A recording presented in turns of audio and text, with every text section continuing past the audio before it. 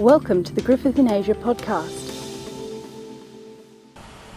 Today's seminar is presented by Professor Andrew O'Neill, Head of the School of Government and International Relations at Griffith University. His topic, Less Geneva, More Jakarta, Assessing Australia's Asia Pivot. So why am I talking on this topic? Well, I got a phone call from Professor Gil Rosman, who's based at Princeton, who runs the ASEAN Forum online. And he said, look, I'd really like you to write something on Australia's pivot to Asia. And I sort of sat back in my chair and I said, what pivot? He says, well, the turn back towards Asia. It's kind of emulating what the US is doing. And Gil got me thinking, because we often don't think about, well, we certainly don't use that terminology when we think about how Australia's engaging with the region. But as I'll argue, there has been certainly since the Gillard government circa 2011, with the announcement of the White Paper on Australia in the Asian Century, a kind of definite shift back to the region. And I'm going to try and build on some of these themes as I prepare for a presentation to the Asia Society, a lecture later this year. And I guess really one of the things I'm interested in this presentation is the question of whether more engagement is necessarily better engagement. We often focus on the quantity of diplomacy that a country transacts in terms of its daily business, but what about the quality of it? And I guess I want to put forward today that while there's been a lot of engagement in terms of quantity, the quality, I think, is perhaps slightly less than certainly the current government would have liked. And when does a pivot become a pirouette? And again, that's a theme I want to build on at the conclusion of the presentation today. And to me, that kind of relates to the quality or quantity distinction. One of the other interesting things for me is bipartisanship. There is a definite orthodoxy in the literature on Australian foreign policy that essentially Australian foreign policy is bipartisan. Okay, there might be a bit of change in emphasis occasionally, but very rarely is there a change in direction. And I think by and large that's true. But what has surprised me looking at some of the historical comparisons, certainly between how coalition governments and Labor governments have approached the region, is I actually do think there is a substantial difference. Coalition governments are much more focused on bilateral relationships. They're more sceptical about multilateral institutions. Labor governments, on the other hand, frankly, have had much less success than coalition governments in achieving things in the region, including in multilateral forums. And historically, Labor, of course, has been much more focused on global multilateral forums, in particular the United Nations and its associated organs. And I think we see this in, historically, one of Percy Spender's first remarks to his leadership rival, in fact, Robert Menzies, when he took over as External Affairs Minister in 1949, was that I'm not going to do what Evatt did. I'm going to focus on our region, our backyard. I'm not interested particularly in the United Nations, which kind of dovetails neatly, I think, with a conservative tradition about scepticism towards the United Nations. I'm going to focus much more on our region. And I think we also saw this when the Howard government came to power in 1996. And the White Paper on Foreign Policy and Trade was very much focused on how we better engage the region. And again, this emphasis on economic diplomacy, much more clear, if you like, under coalition governments. And of course, Downer's view was very much that, well, while Evans had been off kind of globe-trotting around the world, rehearsing his speech when he becomes UN Secretary General, we're focused much more on core business. And core business for us is in our region. That's where the economic flows are, that's where the trade and FDI flows are, that's where our security will be determined. Our geography is our destiny. So what surprised me, thinking through some of these issues again, certainly in the context of the Abbott government, is that we can't take bipartisanship as a kind of given. And that orthodoxy in the literature, I think, needs certainly to be challenged. Now, as we know, the Obama administration announced a US pivot back to Asia in 2011. And this occurred in a context where many allies in the region were perceiving that the US had become excessively preoccupied with the Middle East. Adventures in Iraq and Afghanistan had diverted the United States. And it was around this time, certainly under the Bush administration, where a perception had grown that China had made significant diplomatic inroads, and particularly in relation to soft power, in the region at the expense of US influence. a kind of ASEAN passing where Condoleezza Rice would send her deputy, Bob Zellick, to ASEAN meetings to deputise in her absence was not a good look in the region. And after a period where the Obama administration had sought to define and execute an exit strategy from Afghanistan, really between 2008 and 2010, Hillary Clinton in 2011 wrote a very influential article in the US magazine Foreign Policy. She conceded that, quote, in Asia, they ask whether we are really there to stay, whether we are likely to be distracted by events elsewhere, whether we can make and keep credible economic and strategic commitments, and whether we can back those commitments with action, unquote. Now, of course, this was further reinforced by President Obama's speech to the Australian Parliament in November 2011, where he outlined the essential thrust of the pivot. The pivot would entail a deeper commitment to economic and political relationships in the region, as well as assuring allies, or reassuring allies, that the US would fulfil its security commitments into the future. And essentially this was set up, if you watch the speech, this is very much set up as, well, okay, we've taken our eye off the ball in the region, China's made inroads, but boy, are we back.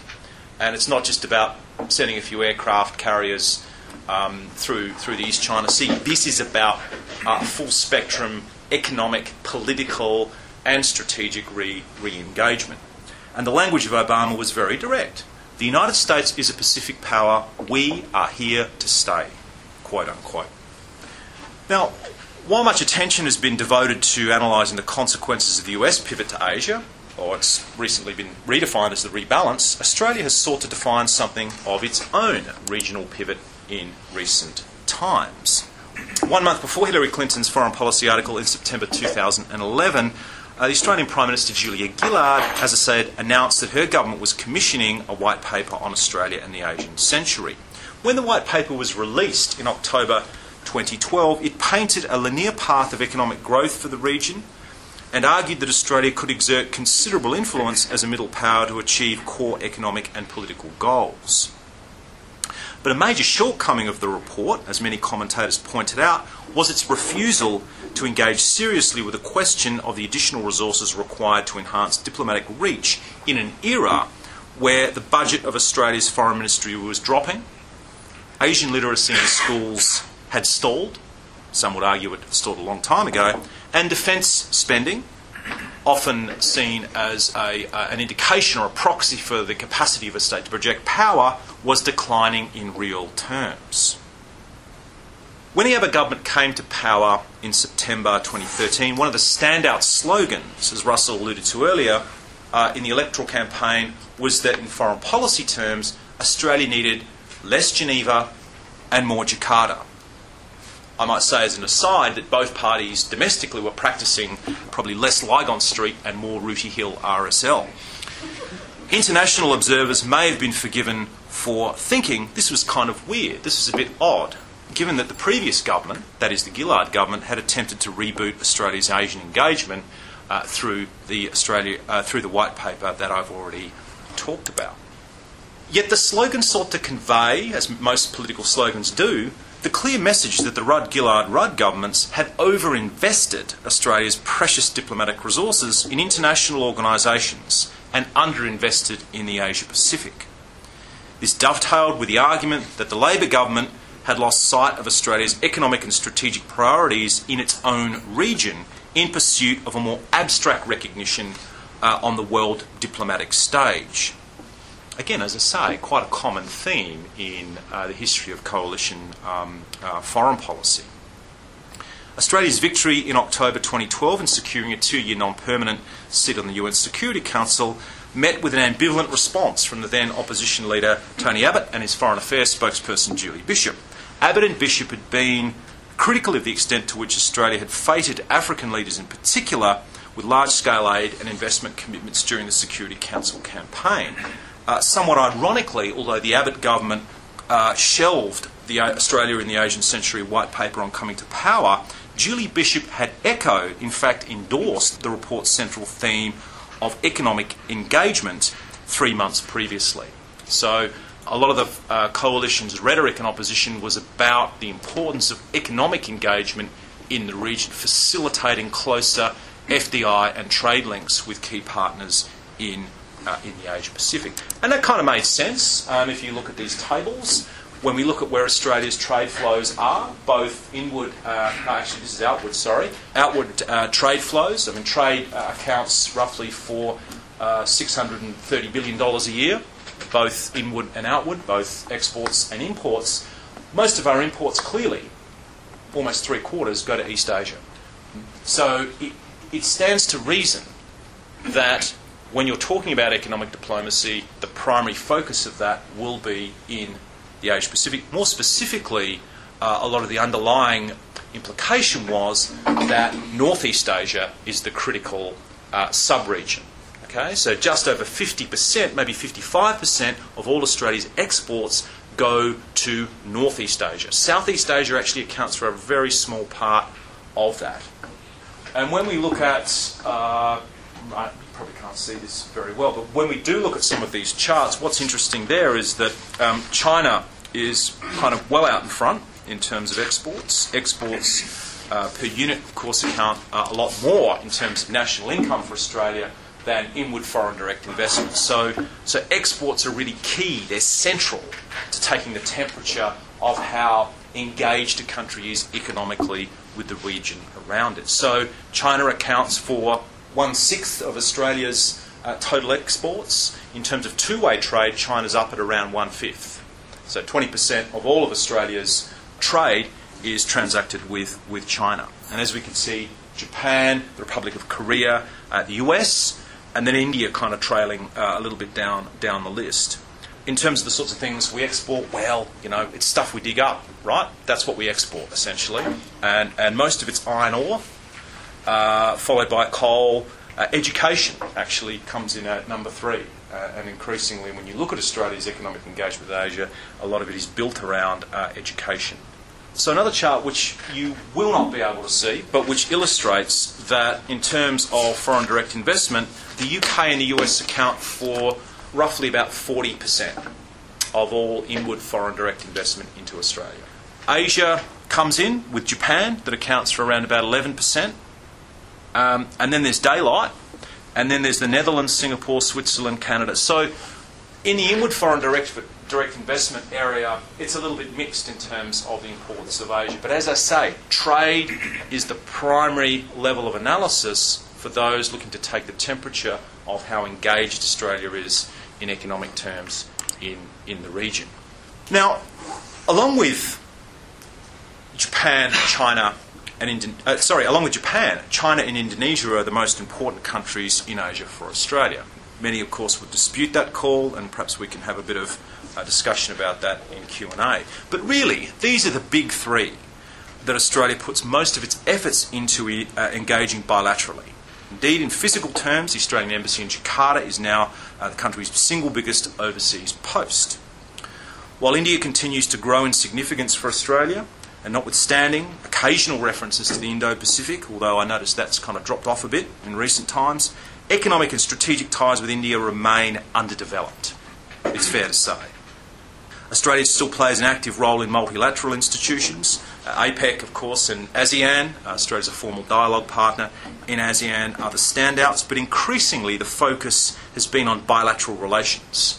And the G20 has tended to overshadow the role of APEC, while ASEAN's appetite for driving regional security and economic reform has dissipated. The preference for bilateralism over multilateralism in dealing with the region has traditionally been stronger under coalition governments, as I say, and the Abbott government is no exception to this historical rule. Having been in office for 1.5 years, the Abbott government has encountered mixed success in its efforts to reboot Australia's engagement with Asia. This can be appreciated, I think, by examining in a bit more detail, hopefully not too much, but a bit more detail of how Australia has been interacting bilaterally with China, Indonesia and Japan since September 2013. Now, in 2013, before the Abbott government came to power under Julia Gillard, Australia and China concluded a comprehensive strategic partnership agreement. Now, this was vaunted by the Gillard Labor government as signalling a watershed in the bilateral relationship with Beijing. While the strategic partnership did not, of course, constitute a security agreement, And as one US embassy official said to me, China has hundreds of these. Australia's not very important, actually. While it didn't constitute a security agreement, for supporters of closer ties between Beijing and Canberra, it represented a major step forward. It enshrined annual meetings as a requirement, or certainly as part of the strategic partnership agreement between the two heads of government. It enshrined a commitment for the foreign ministers to meet a strategic and foreign policy dialogue once a year. And it also followed up a currency swap deal between the two countries in April that year. Now, why is that important? Well, it's important because China's only concluded a handful of these. And what it essentially does is that it means that China and Australia transact all their trade now with the renminbi and the Aussie dollar. They don't do it in US dollars. This cuts currency conversion costs, but it's also symbolically important because, as I say, China's concluded very few of these, and it's seen as a kind of statement that countries are getting a lot closer to China economically. And we've seen recently an ongoing kind of debate about how close Australia is to China economically. The Strategic Partnership Agreement served to strengthen the argument of those in this country, particularly, who believe that Australia can't have continuing strong economic ties with China without developing a more intimate political and strategic relationship with Beijing. This maps closely to the belief that Australia must do all it can to accommodate China's rise as a great power. And of course, this is Hugh White's thesis. And this includes seeking to persuade the US to negotiate a power-sharing arrangement with Beijing to avoid conflict. And I think what we're seeing at the moment with some of the controversy over this kind of drift of European powers into the Asian Infrastructure and Investment Bank, which of course is being bankrolled by Beijing. Australia is on a tipping point, I think, of becoming part of that. The Americans are now finding themselves isolated on that issue with Japan as the only two countries who remain resolutely opposed. So I do think we're seeing a kind of realignment in the economic sphere. Whether this is Hugh's kind of thesis coming to pass or not, well, that's a moot point. So the Abbott government inherited an Australia-China relationship that was characterised by increasing engagement on non-economic issues, but one that was still largely defined by Chinese demand for Australian natural resources. I mean, that's basically the nub of the economic relationship. China wants Australian iron ore, it wants coal, it wants liquefied natural gas, it also wants education for its young people, but largely it's about resource commodities. The political relationship, however, took a direct hit early on after the government entered office. Beijing's declaration in November 2013 of an air defence identification zone, the ADIZ, in the East China Sea, provoked major unease among regional states and led the US to immediately challenge the zone by flying two B-52s straight through it without informing Beijing. While Australia was not directly affected by the ADIZ declaration, the Abbott government quickly condemned it and publicly called in the Chinese ambassador in Canberra to make its views known. Beijing's response was swift and to the point. It saw no reason why Australia was meddling in an issue that was none of its business. In taking this position, Australia had, in the words of the Chinese Foreign Minister, Wang Yi, Australia had, quote, jeopardised bilateral mutual trust and affected the sound growth of bilateral relations. And of course, this is Julie Bishop's first meeting with her counterpart as part of the foreign and strategic dialogue process agreed under the strategic partnership. Boy, she must have been ruining that agreement. Photos tell, every picture tells a story, and this one really does tell a story. This was the media conference where Wang Yi basically read out that line, and that line had clearly come down from on high. Australia had jeopardised bilateral mutual trust and affected the sound growth of bilateral relations. This was a dressing down from the region's biggest power. And this wasn't helped, that is Australia's position in Beijing's eyes, by Prime Minister Abbott's earlier reference to Japan as, quote, an ally, in his justification of Australia's position on the ADIZ declaration. These comments had been preceded in October by Abbott's heartfelt, if ill-advised, public observation that Australia has no better friend in the region than Japan. Yet despite the Abbott government's decision to tilt towards Japan and Northeast Asia, relations with China actually improved markedly in 2014.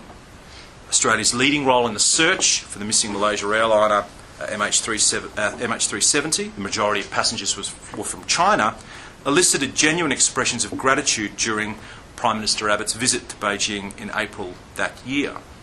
Most significant of all, however, was the conclusion in November of a landmark FTA with China. This followed the Australia-South Korea FTA signed earlier in the year and took place the same month that Australia concluded a bilateral FTA with China. The so-called CHAFTA agreement was particularly significant for the Australian economy. China accounts, as I say, for 1/5 of Australia's total trade, and while much of the focus has been on the massive scale of resource exports to China, the CHAFTA was crucial in opening up new markets in major growth areas, including financial services and agriculture. More broadly, the FTA with China essentially invalidated the argument that Australia can't oppose Beijing on political issues and enjoy an intimate economic relationship with China. In the contemporary context, when we talk about the Australia-Indonesia relationship, at the official level, it's actually pretty close. The two countries have concluded a range of joint declarations, including the Lombok Declaration in 2006, which was significant. These joint declarations have been important as a means of, as an opportunity for Australia to reassure Indonesia that it will respect its territorial integrity, one of the real key issues for Indonesian elites. Indonesia is the single largest target of Australian overseas development assistance. Many Indonesians study at Australian universities, and the two countries cooperate closely at the diplomatic level. Most recently, this has been evident in Jakarta and Canberra joining with South Korea, Turkey and Mexico to form MIKTA, a group of self-declared middle powers intent on collaborating in international fora to build a bridge between the developed and the developing worlds. And this is a photograph of a recent meeting of MIKTA. We know that because it has a photograph of Retno Marsudi, the new Indonesian foreign minister. Yet we also know that the bilateral relationship has a real edginess to it. Most recently, the pending execution of 2 Australians convicted of drug trafficking has triggered renewed tensions in the relationship. Sustained criticism of the Indonesian government and legal system among Australians has featured strongly. And reports of sharp exchanges between the two countries' foreign ministers, you wouldn't credit it, would you, from that photo, underscores that policymakers have struggled to contain the fallout from the planned executions. Economic and business ties between the two countries have also suffered as a consequence. While historically elites in both countries have managed to navigate around periodic tensions in the relationship, there is a mutual wariness at the grassroots level in Australia and Indonesia, which at times borders on distrust. At the popular level, many Indonesians perceive Australia as haughty and inclined to interfere in Indonesia's internal affairs. Many of them still believe that Australia's intervention in Timor, leading the Interfet mission in 1999, was a kind of indication that Australia has designs on breaking Indonesia up. Why, for example, is Australia allowing Papuan freedom movements to undertake activities on Australian soil? There must be something to this. Many Australians, on the other hand, see Muslim Indonesia as a potential security threat, with terrorism usually topping the list of perceived threats and as possessing features that are alien to Australia's predominantly Western culture. Tellingly, public opinion polling, from one Lowy poll that Colin might care to refer to later on, public opinion poll consistently demonstrates that views from both sides are characterised by a high degree of ignorance about the other. Almost as soon as it entered office, the Abbott government found itself in serious turbulence in its relationship with Jakarta. The cause of tensions were leaked details that an Australian intelligence agency, the Australian Signals Directorate to be precise, had spied on Indonesian President Susilo Bambang Yudhoyono, Indonesia's First Lady, and a number of the President's cabinet colleagues. For Prime Minister Abbott and his colleagues, this was a legacy issue. The spying had occurred under the former Rudd government. Despite an angry public reaction from the Indonesian President himself, perhaps tellingly over Twitter, the new Australian government was unapologetic. with Abbott stating blandly that the purpose of Australian intelligence activities was, quote, to help our friends and allies, not to harm them. This incident had occurred in a context of resentment in Indonesia over the Abbott government's hardline policy and, frankly, megaphone diplomacy in relation to turning back asylum seeker boats transiting through Indonesian waters. By the time Abbott and Yudhoyono met in June on the Indonesian island of Batam, Canberra and Jakarta were keen to put the boats issue behind them and confirmed that a joint code of conduct on intelligence activities was being negotiated. By August, this code had been signed, and the Abbott government farewelled SBY, who was widely acknowledged as Indonesia's most pro-Australian president in living memory. Finally, let's turn to Japan, the last but by no means least of the big three. And this is quite an interesting photograph. It's a 5-hour flight from Canberra to the Pilbara in WA. Abbott and Shinzo Abe, the Japanese Prime Minister, took that flight on an official state visit by Abe last year. Japan accounts for 20% of all the iron ore that's exported from the Pilbara. China accounts for just over 60%, so there's quite a gap. But Japan's number 2 in terms of the destination for iron ore, Australian iron ore. So Fortescue Metals, BHP, Rio Tinto, they all have close networks and ties with Japan, just as many of the Japanese companies doing business in Queensland, Mitsui, Mitsubishi, have very close ties, very deep investments in coal mines in this state as well. And I think the photograph, the entire visit in fact, was designed to send a very clear point, and that was that China's not the only country in town when it comes to Australia's economic engagement in the region. The volume of Japanese engagement is significant. Now, until the conclusion of the Joint Declaration on Security Cooperation, the JDSC in 2007 under the Howard government, and in fact with Shinzo Abe as Prime Minister in his first term in office, relations between Japan and Australia had for most intents and purposes been pretty one-dimensional. Japan had been Australia's single largest trading partner since the late 1960s, right up until 2007, which was the year China overtook Japan as Australia's largest trading partner. In the shadow of a rising China, it was easy to forget that Japan remained far and away the single largest Asian investor in Australia and a massive consumer of coal and iron ore in particular, and increasingly liquefied natural gas. Japan is the number 1 customer for Australian LNG exports. China's number 2, but Japan is clearly out in front on LNG, which is one of the fastest growing resource exports that Australia has. The Joint Declaration on Security Cooperation represented a watershed in the sense that it signalled a broadening of the relationship under Howard and Abe during a period where concerns about the rise of China were getting real traction in Tokyo and Canberra.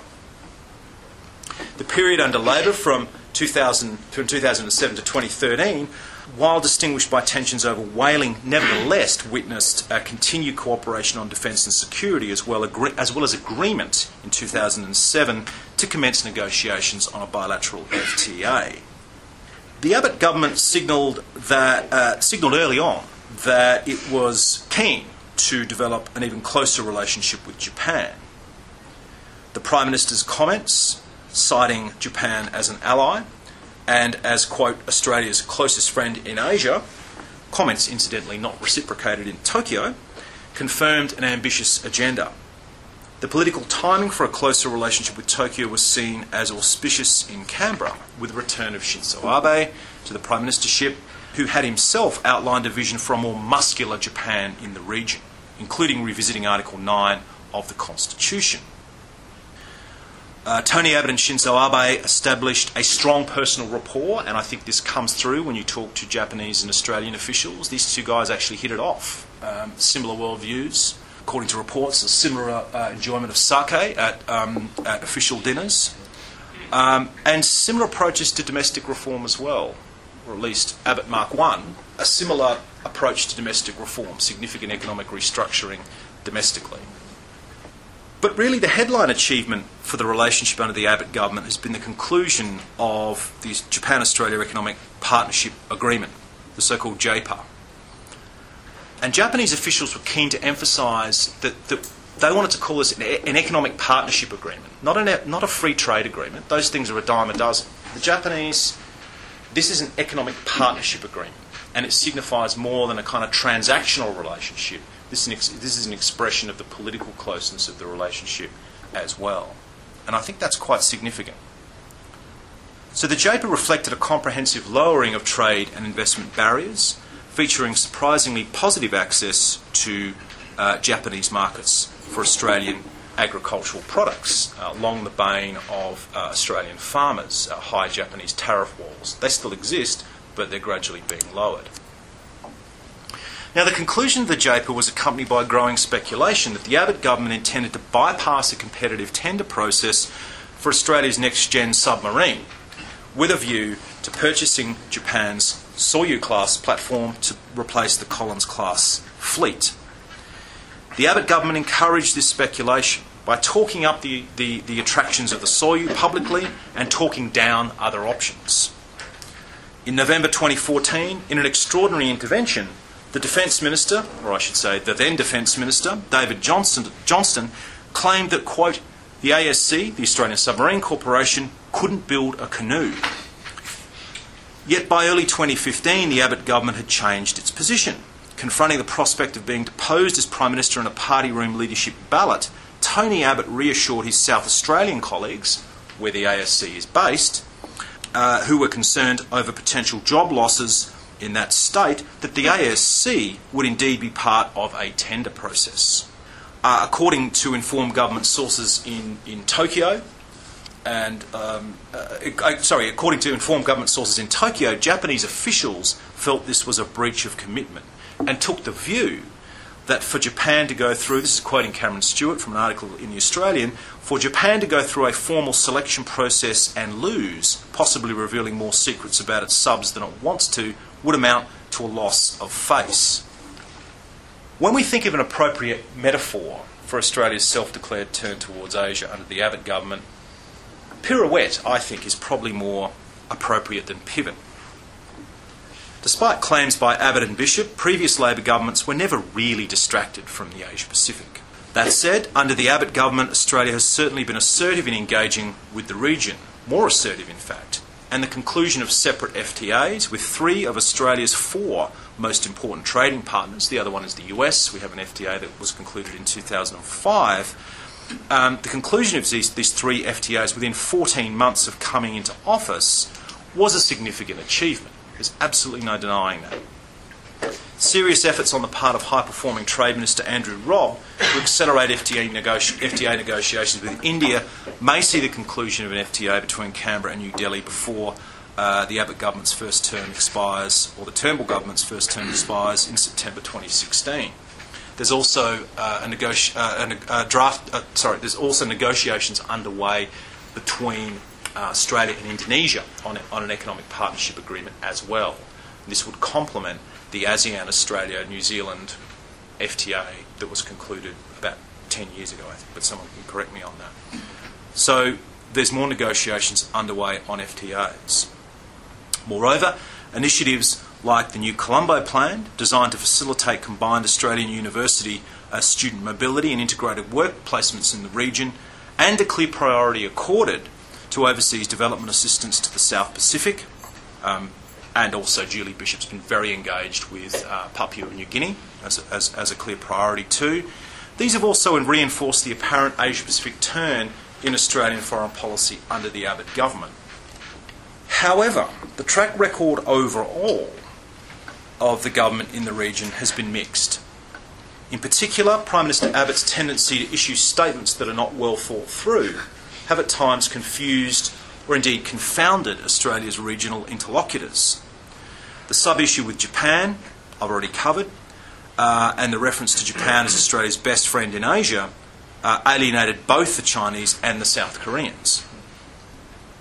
Recently, the Prime Minister's somewhat ham-fisted attempt to link Australia's large overseas development aid program to Indonesia with the fate of 2 convicted Australian drug traffickers angered many Indonesians at the elite and grassroots level. Indeed, Foreign Minister Bishop and Australia's diplomatic community have been kept busy troubleshooting in the region on behalf of the Prime Minister. Australia's won a number of plaudits in the region under the Abbott government. Leadership of the ongoing MH370 retrieval operation stands out. But as always, Australia needs to guard against an inherent tendency to exaggerate its influence in regional capitals. And this is something the Rudd government found out the hard way when its Asia-Pacific Security Cooperation Initiative was torpedoed by ASEAN in 2008. So in conclusion, Australia confronts an increasingly complex environment in Asia in the years ahead. China's rise has been far from seamless, and America's predicted relative decline is nowhere near as straightforward or as inevitable as some have assumed. The future of Japan's role in the region remains uncertain, despite a growing assertiveness in strategic policy and a keenness to engage more closely with like-minded states, including Australia. The Korean Peninsula appears relatively stable for the time being, although North Korea's nuclear weapons arsenal, in combination with Pyongyang's capriciousness, means that a future crisis could be just around the corner. Given its mammoth domestic challenges and its quite patchy reform record in overcoming structural economic inefficiencies, doubts will persist about India's ability to reach its potential as a great power. In Southeast Asia, while the opening up of Myanmar presents real investment opportunities, again, particularly for the resource commodity sector in Australia, and although Australia's relations with most other ASEAN states are growing, Indonesia will remain the priority country for future governments in Southeast Asia. Maintaining productive relations with Jakarta is arguably the toughest foreign policy challenge confronting Australia. No other bilateral relationship in Australia's diplomatic portfolio is subject to as many swings and as many roundabouts. More Jakarta in Australian foreign policy is no doubt a good thing. But the Abbott government will need to work hard throughout the remainder of its term in office to ensure that the quality of engagement with Indonesia, as with Asia more generally, is at least as positive as the quantity. Thanks.